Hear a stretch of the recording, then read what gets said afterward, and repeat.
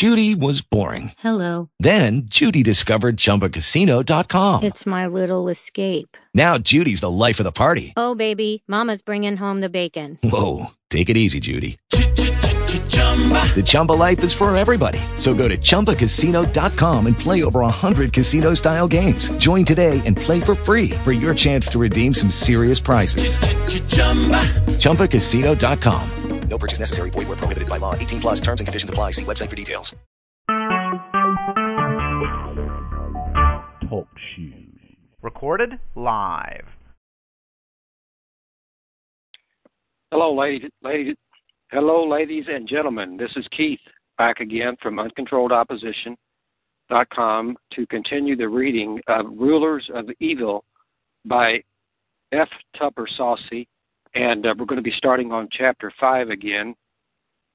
And I just want to apologize for the video or the audio quality in the last two videos, or the last two audios, excuse me. And I have several headphones here, and one of them, I had been informed that it did have a problem with it, but it was actually the higher quality headphones, and so I quit using it for a while and went to a cheaper headset. And I just don't like the sound quality of the cheaper headset.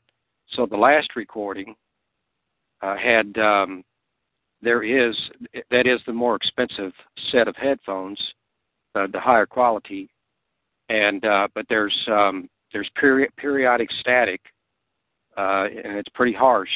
Okay.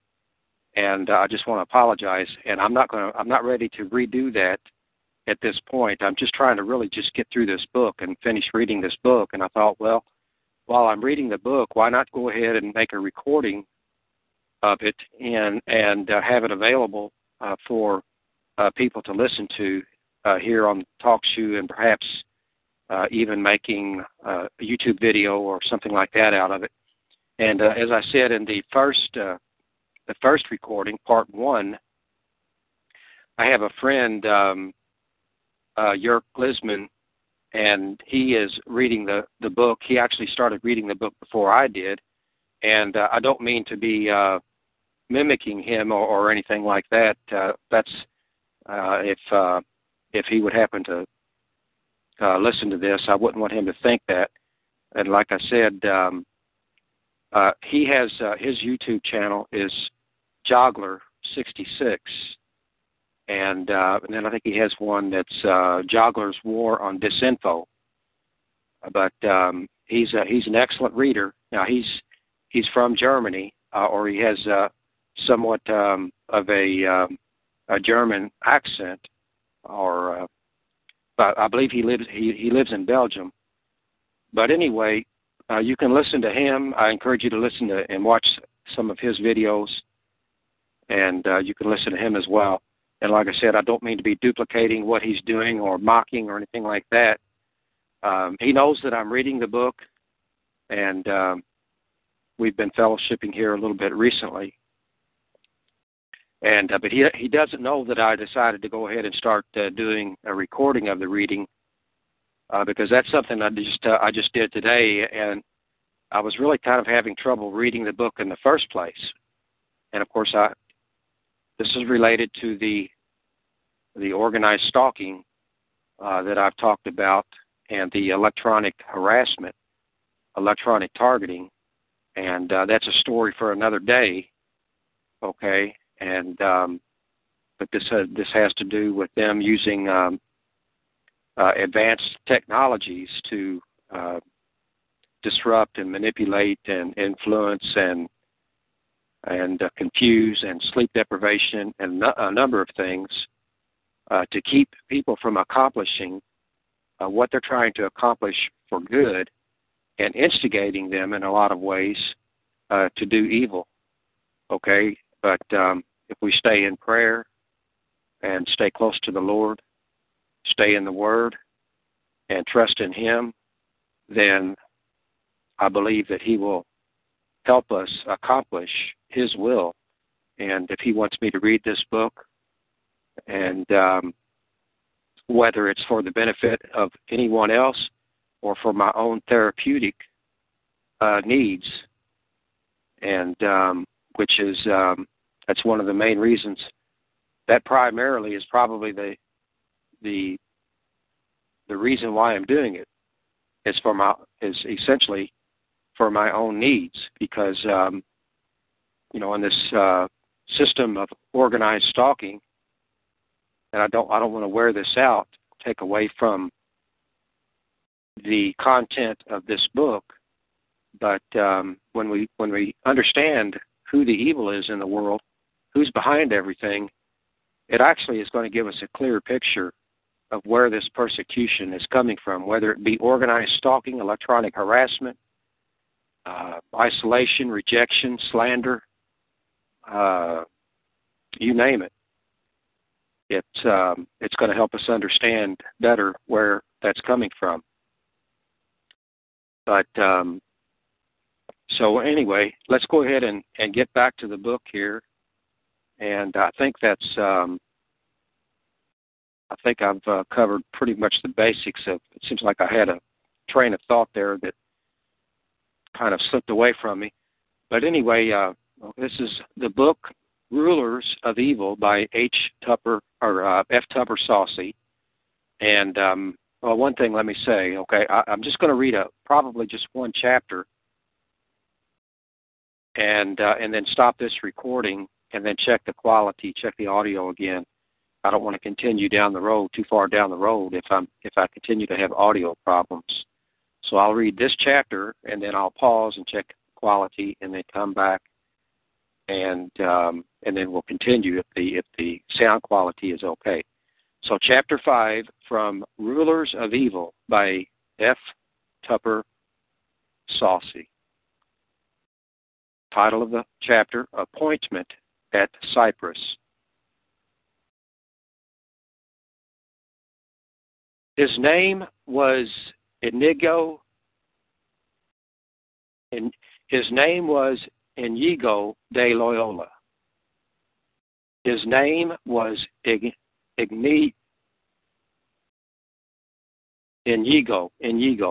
His name was Inigo de Loyola. He was born in 1491 to a rich family, youngest of 8 boys, one of 13 children.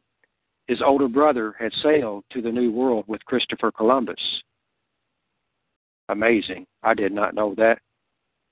His older brother had sailed to the New World with Christopher Columbus.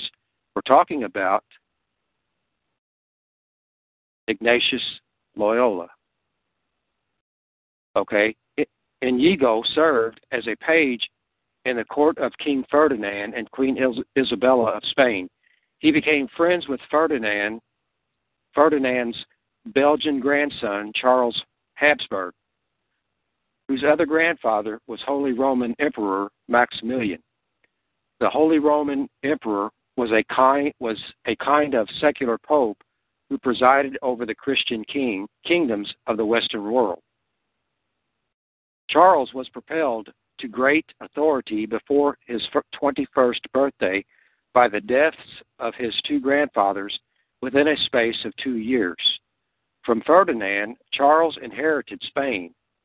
From Maximilian, he inherited the Holy Roman Empire. Charles Habsburg was King Charles I of Spain, Emperor Charles V of Rome. He was the most powerful secular figure in Europe, and he was Inigo's friend. In 1518, Inigo was part of a legation negotiating for Charles with Spain's traditional rival, France, at the court of the Duke of Najera in Valladolid. While the summit was in session, Katharina, the emperor's sister, was presented to the Najera court. Inigo fell in love with her. He was 27 and she was 11. The emperor was 18. The match, however, was not to be. On Monday, May 20th, 1521, while commanding a garrison at the Duke's fortress in Pamplona, Inigo was struck by a French cannonball. His right leg was shattered, and with it, since a well-shaped leg was among a courtier's most prized asset, the prospect for a romantic life with Katharina or any other woman were gone. An honor guard of French soldiers bore the wounded champion on a stretcher to his family's castle in the Spanish Pyrenees. Surgeons butchered his leg and reset the bones. He lost appetite and was told he might die. He made confession and was given last rites. But a few days later, after the feast of St. Peter and Paul, he was pronounced out of death's immediate grasp. He credited this recovery to his devotion to St. Peter. Inigo remained bedridden for nearly a year. Under the concerned, if distant eye of the youthful emperor, he spent his time searching for substitutes for the shattered ideals, ambitions, and values that had been so central to his sense of himself. He gazed obsessively at a small icon of St. Catherine, a gift from Queen Isabella to his sister-in-law. The icon sparked dreams of Katharina, which only throttled his heart with desolation. He turned to books, Ludolf of Saxony's Life of Christ, and Voragines' Lives of the Saints, the only two volumes in the family's library, despite the fact that a Spanish Bible had been available for 40 years.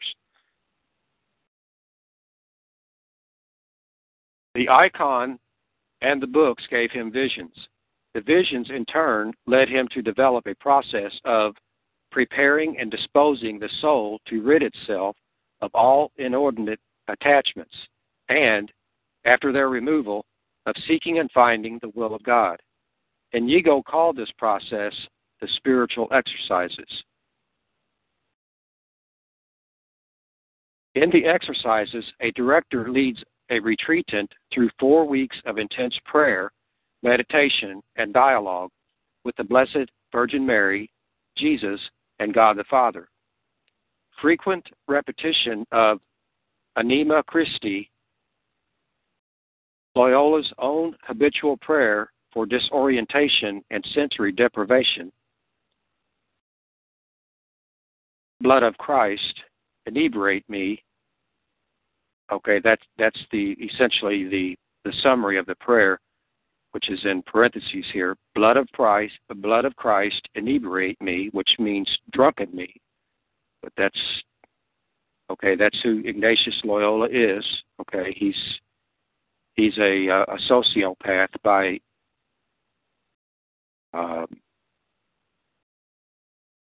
any determination.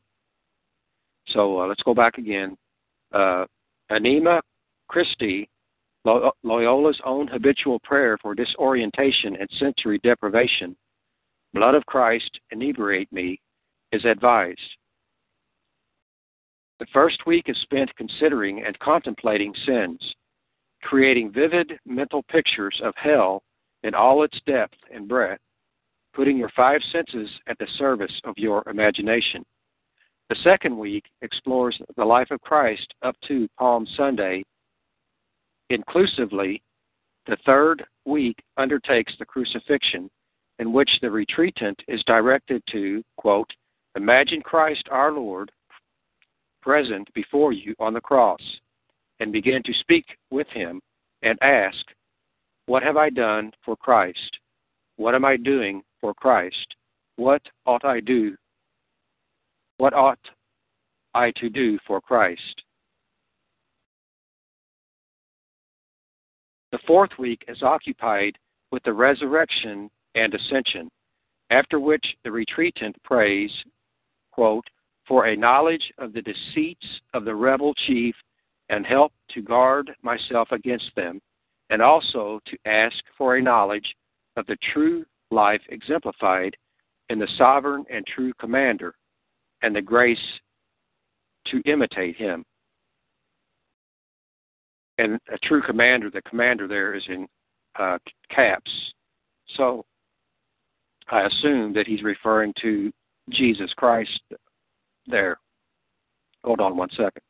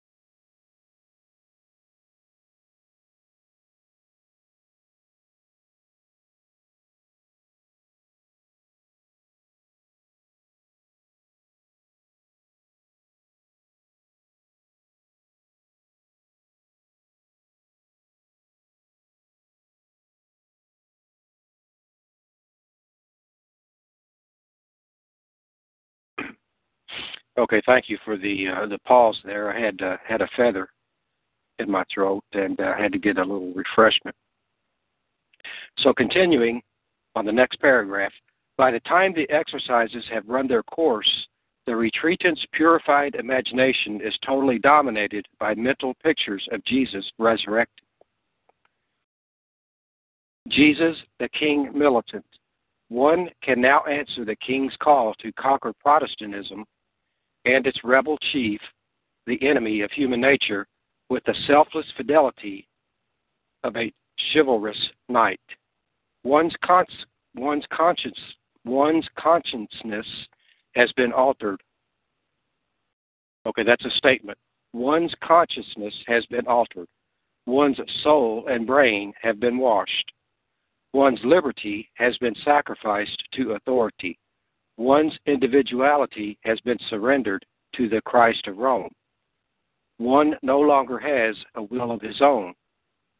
One volunteers for any assigned task, no matter how adverse. Martin Luther spent Loyola's year of recovery imprisoned at Wartburg Castle, for insulting the papacy with his 95 Theses. Remarkably, while one prisoner experienced mystical visions that urged him to defend the Church's honor in the romantically chivalrous manner of the Knights Templar, the other was translating, with the miraculous permission of his keepers, the New Testament into German so that ordinary people might learn the will of God directly.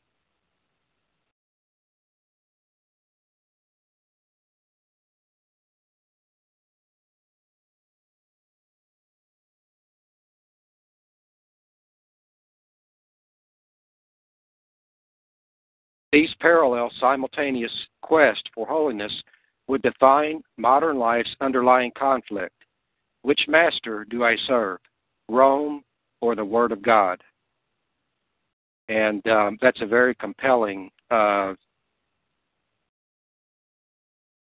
concept there, a very far-reaching synopsis and summary that these two individuals that the author here, F. Tupper Saucy, is referring to, and these two paradigms, Martin Luther returning to the Word of God and essentially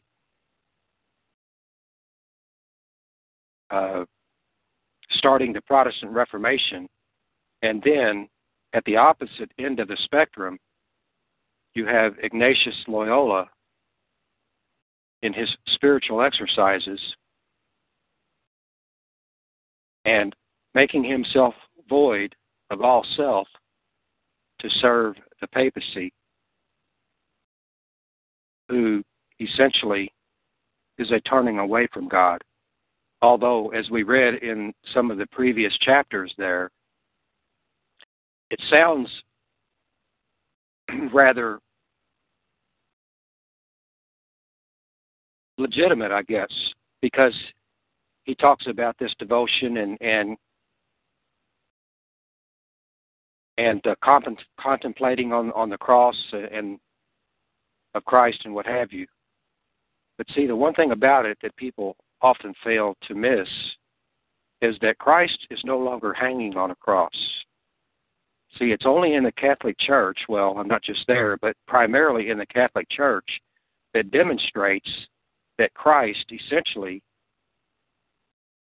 or subtly, what they're subtly saying is that Christ is still dead, that he's still hanging on the cross, but he's actually sitting at the right hand of the Father, and he's reigning over the whole universe. He is risen, and of course, for the true believer, he lives in us because we are the temple of God, the temple of the Holy Spirit, which is his Spirit, the Spirit of the Father and the Son. Okay, so let's continue on. Purified by the spiritual exercises, Inigo's sensual attachment to Princess Katharina was transformed through St. Catherine into a higher spiritual attachment to a higher femininity, to Mary, the Queen of Heaven. An apparition of the Virgin appeared to him one night and validated that he was free of fleshly lust and was now worthy of a pilgrimage to Jerusalem. In Martin Luther's opinion, as far as God is concerned, Jerusalem and all the Holy Land are not one whit more or less interesting than the cows in Switzerland. But to a scriptural warrior preparing to lead the church to war against Scripture, a touchdown in Jerusalem was absolutely necessary. Jerusalem was the domain of King Solomon's temple, the geo-spiritual center of the Knights Templar. If Inigo was to revive the Templars, as the emperor desired, it was liturgically imperative that his newly washed spirit present itself in the sacred city for initiation into the mysteries of holy warfare.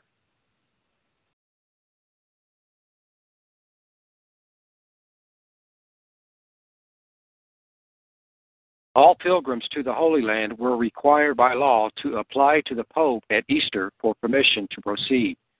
In early March 1522, more than a year in advance, Inigo set out for Rome in all his aristocratic finery, riding on the back of a mule. Well, isn't that interesting? Just a comment from myself here. Well, of course, we know that Jesus rode in to Jerusalem on a mule or on a donkey. Okay, so it's essentially about the same thing. But anyway, so continuing on, the corrupt Leo X had died suddenly of malaria in December 1521, and on January 9th, pardon me just a second.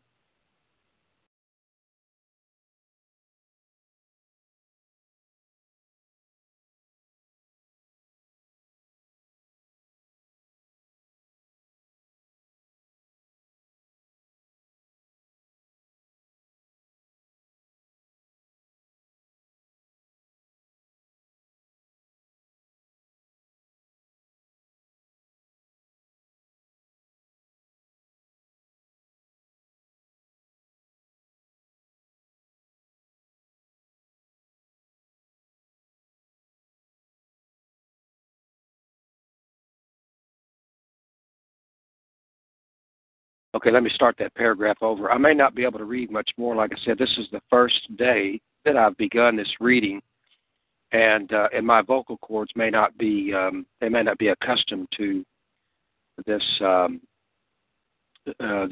lengthy reading. Pardon me. All pilgrims to the Holy Land were required by law to apply to the Pope at Easter for permission to proceed. In early March 1522, more than a year in advance, Inigo set out for Rome in all his aristocratic finery, riding on the back of a mule. The corrupt Leo X had died suddenly of malaria in December 1521, and on January 9, 1522, Charles Habsburg, king and emperor, had engineered the nearly unanimous election of his former tutor, Adrian Didau, to succeed Leo as Adrian VI. Inigo headed for Rome, coincidentally, with Adrian's journey across Spain to Barcelona, the point of embarkation for voyages to Italy. The new pope stopped in Navarre in northern Spain for an official reception by the Duke of Najera's successor. Inigo, too, stopped at Navarre to do some undescribed business at the Duke's residence in Navarrete. Perhaps Adrian gave him a discreet audience.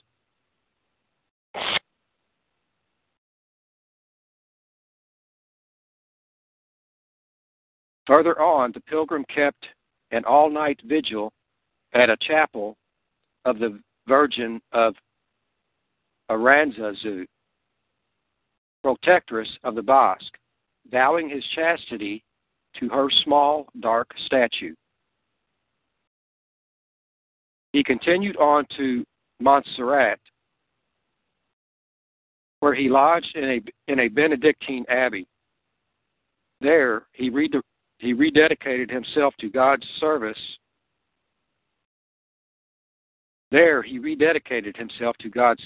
Before another statue of the Virgin, the Black Madonna of Montserrat, protectress of Catalonia, patroness of Christian conquest. The spiritual exercise here must have been intense, for in the late afternoon of the third day, Inigo traded clothes with a beggar, hung his sword and dagger on the Madonna's shrine, and gave his mule to the abbey. While Adrian VI proceeded on to Barcelona, Inigo detoured on foot to the village of Manresa for 10 months of penances, spiritual preparation, and note-taking. Stripped of everything but sackcloth, a gourd for drinking, and a pilgrim's staff, he adopted the lifestyle of the early Knights Templar, begging food and alms. He was initiated into the Illuminati, and they have that in italics. He was initiated into the Illuminati, the Enlightened Ones, a secret society of Gnostic fundamentalists who preached that all matter is absolutely and eternally evil.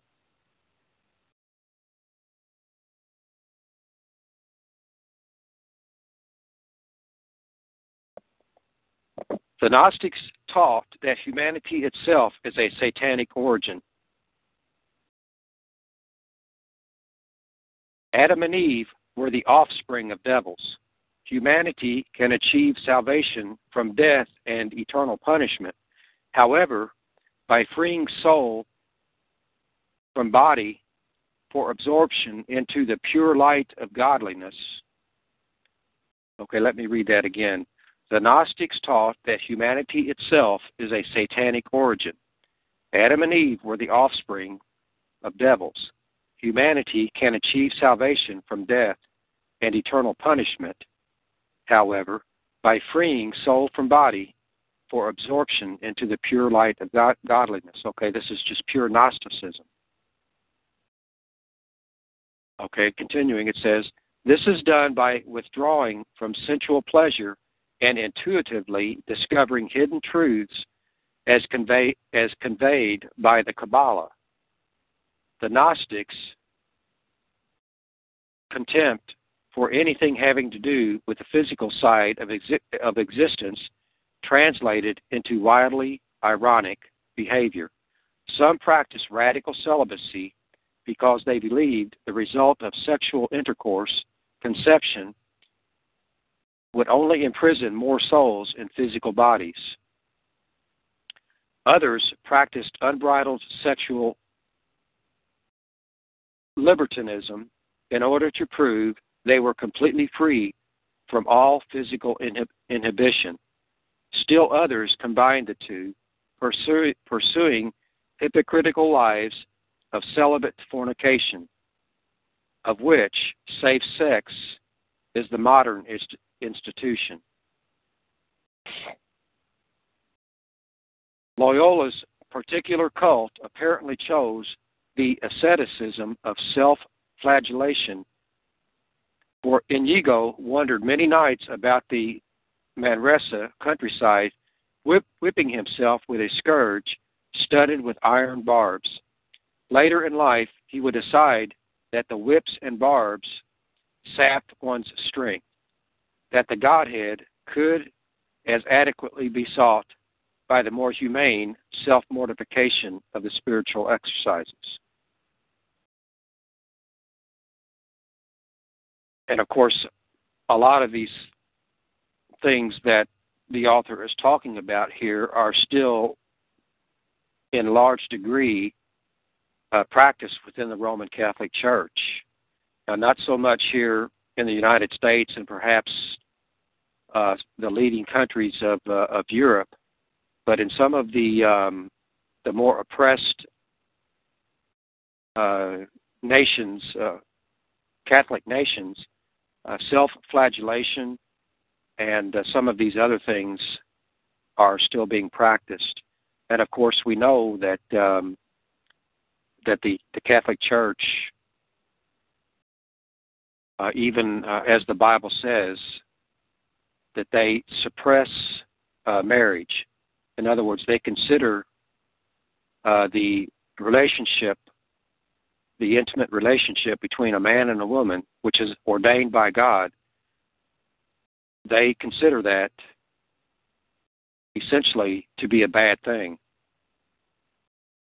And, of course, that's actually how they manipulate a lot of people, is because of removing that ordained desire and part of the human nature. By removing that from humanity in various degrees and ways, they are able to manipulate, just like the priests that can't marry and what have you. Well, what they do is they end up turning to other means of satisfaction, which is one reason why there's such a high level of sodomy in the priesthood of the Roman Catholic Church. So anyway, continuing on, it says, while Inigo was outlining the exercises in Manresa, Luther translated the New Testament.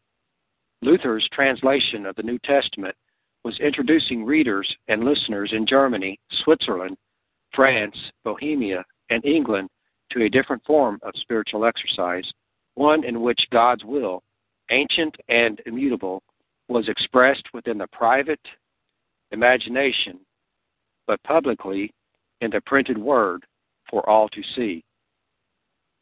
People devoured the New Testament even before it reached the bindery. In one contemporary's words, quote, the sheet yet wet was brought from the press under someone's cloak and passed from shop to shop. So these people had such a strong desire for the Word of God that essentially it was the ink had yet to dry before it had reached the reader's hands. Okay, continuing. The Pilgrim sailed from Barcelona to the Italian port city of Gaeta and walked the remaining distance to Rome. Now we're back talking about Ignatius or Inigo. The Pilgrim sailed from Barcelona to the Italian port city of Gaeta and walked the remaining distance to Rome, arriving there on Palm Sunday, March 29, 1523. 2 days later, according to Vatican archives, Inigo de Loyola, cleric of the diocese,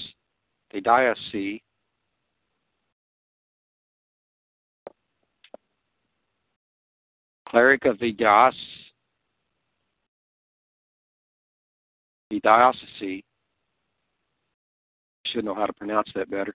Cleric of the diocese of Pamplona received permission from Pope Adrian VI to visit Jerusalem. From Rome, Inigo proceeded to Venice, where one of Charles Habsburg's agents received him graciously and introduced him to the Doge, Andrea Gritti, the highest official in Venetian civil government. A famed diplomat and linguist, Gritti arranged free passage for Inigo aboard a small ship whose name, the Negrona, was appropriate for an evangelist dedicated to the Black Virgin of Christian conquest. And of course, we know in Latin that negro is black, if I'm not mistaken.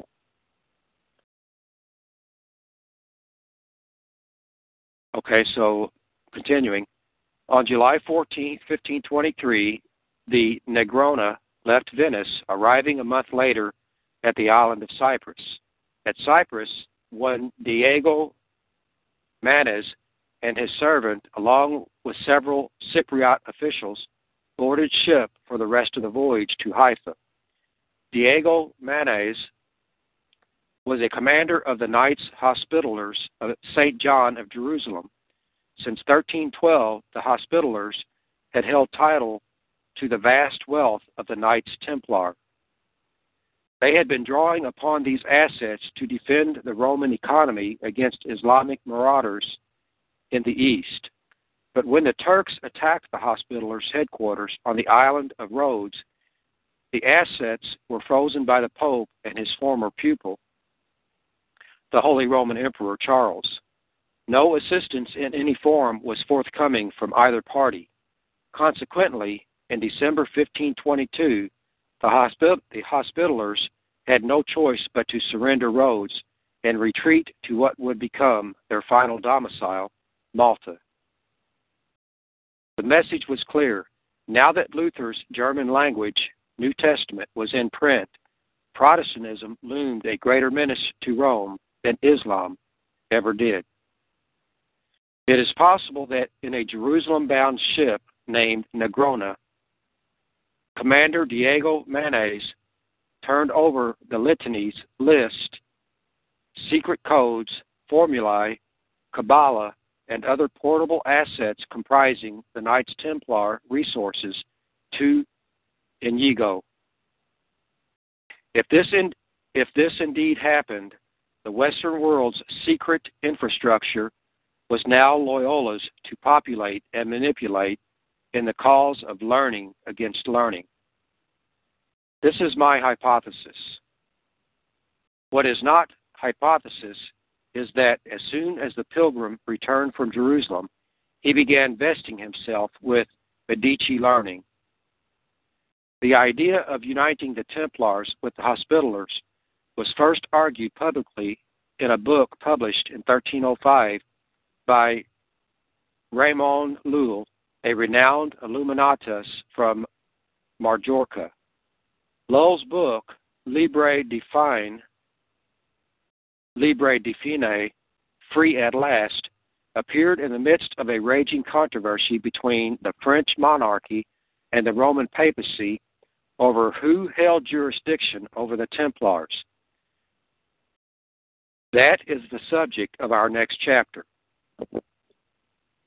And so that's the end of that chapter, and I'm going to go ahead and conclude this recording. I thank you for listening. Again, this is Keith with uncontrolledopposition.com, and my website or blog is uncontrolledopposition.com, and of course Elijah1757.wordpress.com is another. That's actually my first blog, and you can also find me on Facebook at Keith Campshaper. And so I thank you for listening, and I hope that you'll continue to listen to these recordings and share those with others if you find the information interesting, and share them about on Facebook or here on TalkShoe and elsewhere. So thank you for listening, and you have a wonderful day. God bless you. Lucky Land Casino, asking people, what's the weirdest place you've gotten lucky? Lucky? In line at the deli, I guess? Aha, in my dentist's office. More than once, actually. Do I have to say? Yes, you do. In the car before my kids' PTA meeting. Really? Yes. Excuse me, what's the weirdest place you've gotten lucky? I never win and tell. Well, there you have it. You can get lucky anywhere, playing at LuckyLandSlots.com. Play for free right now. Are you feeling lucky? No purchase necessary. Void where prohibited by law. 18+. Terms and conditions apply. See website for details.